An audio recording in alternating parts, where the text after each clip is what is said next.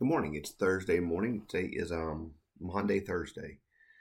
This is up till today we've been kind of setting the pace and setting the stage for what's going to happen tonight and tomorrow and then on Easter Sunday. Much of Holy Week is about getting us ready for the next 48 to 72 hours, and then of course Easter. But today is Monday, Thursday. We're going to have a Monday, Thursday service tonight at St. Matthew's. I'd invite you to join with us. You can learn more on our website. You can join us at 6 p.m. tonight in the sanctuary, or you can stream it online at stm-umc.org/live. It'll be on Facebook Live as well. It'll be on a lot of places. So I would invite you to worship with us in person tonight, or worship with us online as we really talk about what happens on Monday, Thursday.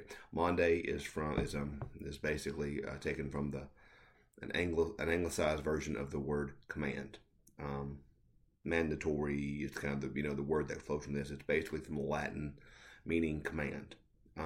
Why is this command? Why is this command Thursday, if you will? Well, we're going to read from John 13. I'm not going to read all of it, but we see in John 13, first off, verses 1 through 20, give us Jesus washing the disciples' feet.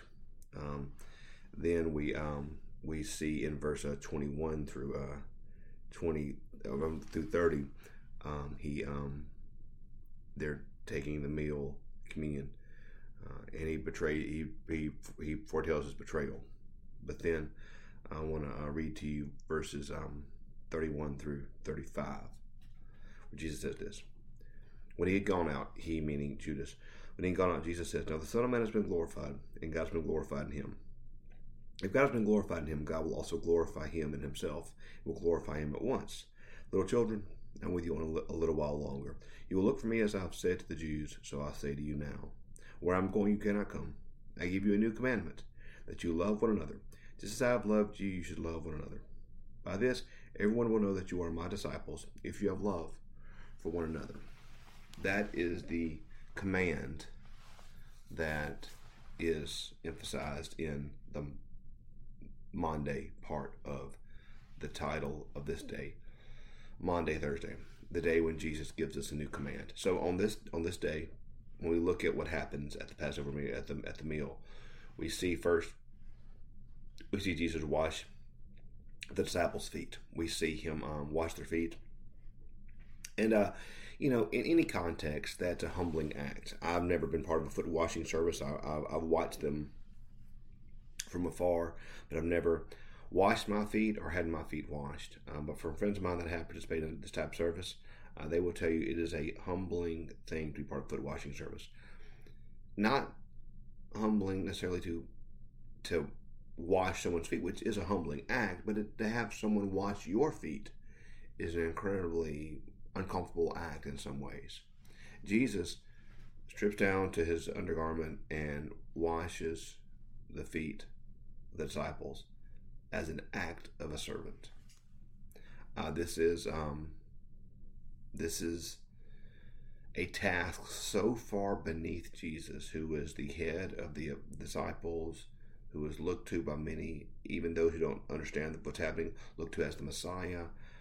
This is not the way it works in that culture. This is not the way. We live in an age of servant leadership, where leaders are supposed to serve, and that's a sign of character, and all these type things, which is true. Well, Jesus is the first one to ever really demonstrate servant leadership in this way. He served. He serves. And then in that, he sets for the disciples the agenda for what they should do. He said, you've seen me do this, then you are to do the same. You are to do the same. You're to serve each other as I've served you. Your greatness will not come from what the world thinks of as greatness. That's not where your greatness comes from. Your greatness will come from your service. So we see that. Then we see him let them know that someone's going to betray him and they don't believe it.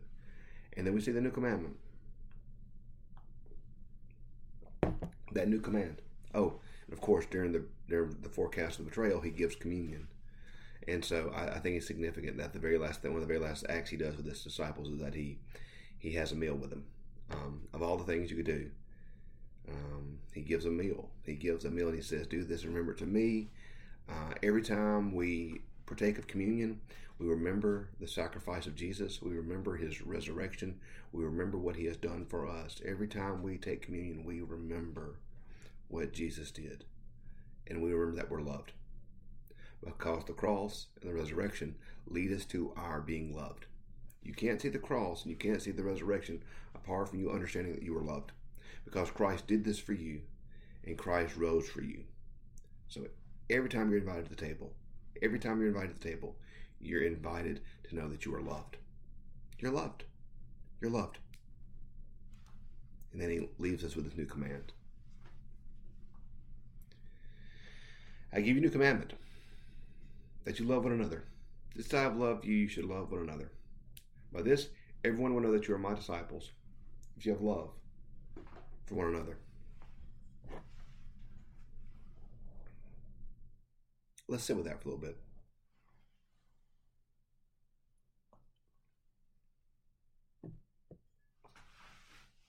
What do folks know about us? Do folks know our political stances?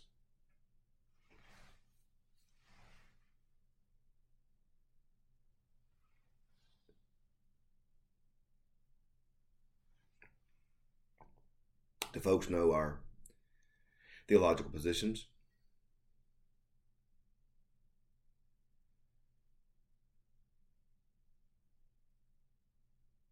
Or do folks know our love?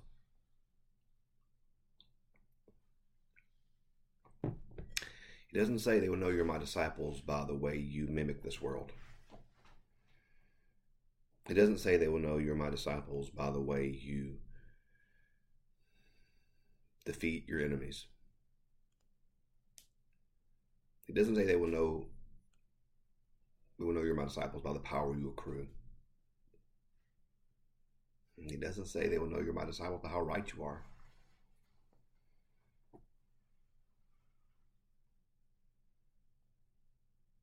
It says they will know you're my disciples by your love for each other.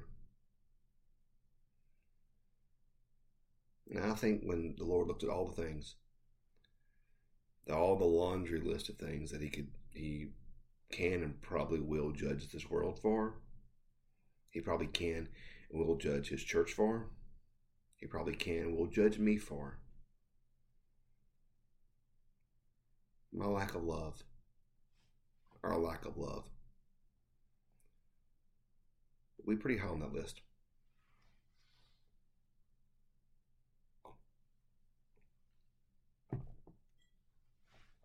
They will know you're my disciples by your love.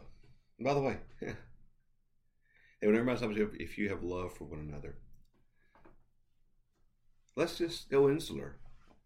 Let's talk about each other as Christians. Let's just forget the world for a second. Because we're supposed to love the world as well. Because even if we regard the world as our enemy, Jesus tells us that we're to love our enemies. So we don't have an out from loving the world or loving people who aren't Christians or loving others. But let's put that off to the side for a second. Let's just say he's speaking to us as Christians. Let's say he's speaking to us as Christians. Do we love each other? Do we really love each other as Jesus tells us to? As Jesus commands us to? He tells us that they will know you are my disciples by your love for each other. Well, that's our mission today. It's to love one another. I surrender my body to the flames, but have not love. I gain nothing. Paul says in Corinthians 13, if I possess all wisdom and have all knowledge, speak the tongues of men and angels, but have not love, I'm a clashing gong or a clanging cymbal. It's patient and kind. It bears all things, it hopes all things, it endures all things. Love, not an emotion. not warm fuzzies, but the desire to want what's best for others and to live your life as a way by accomplishing that goal.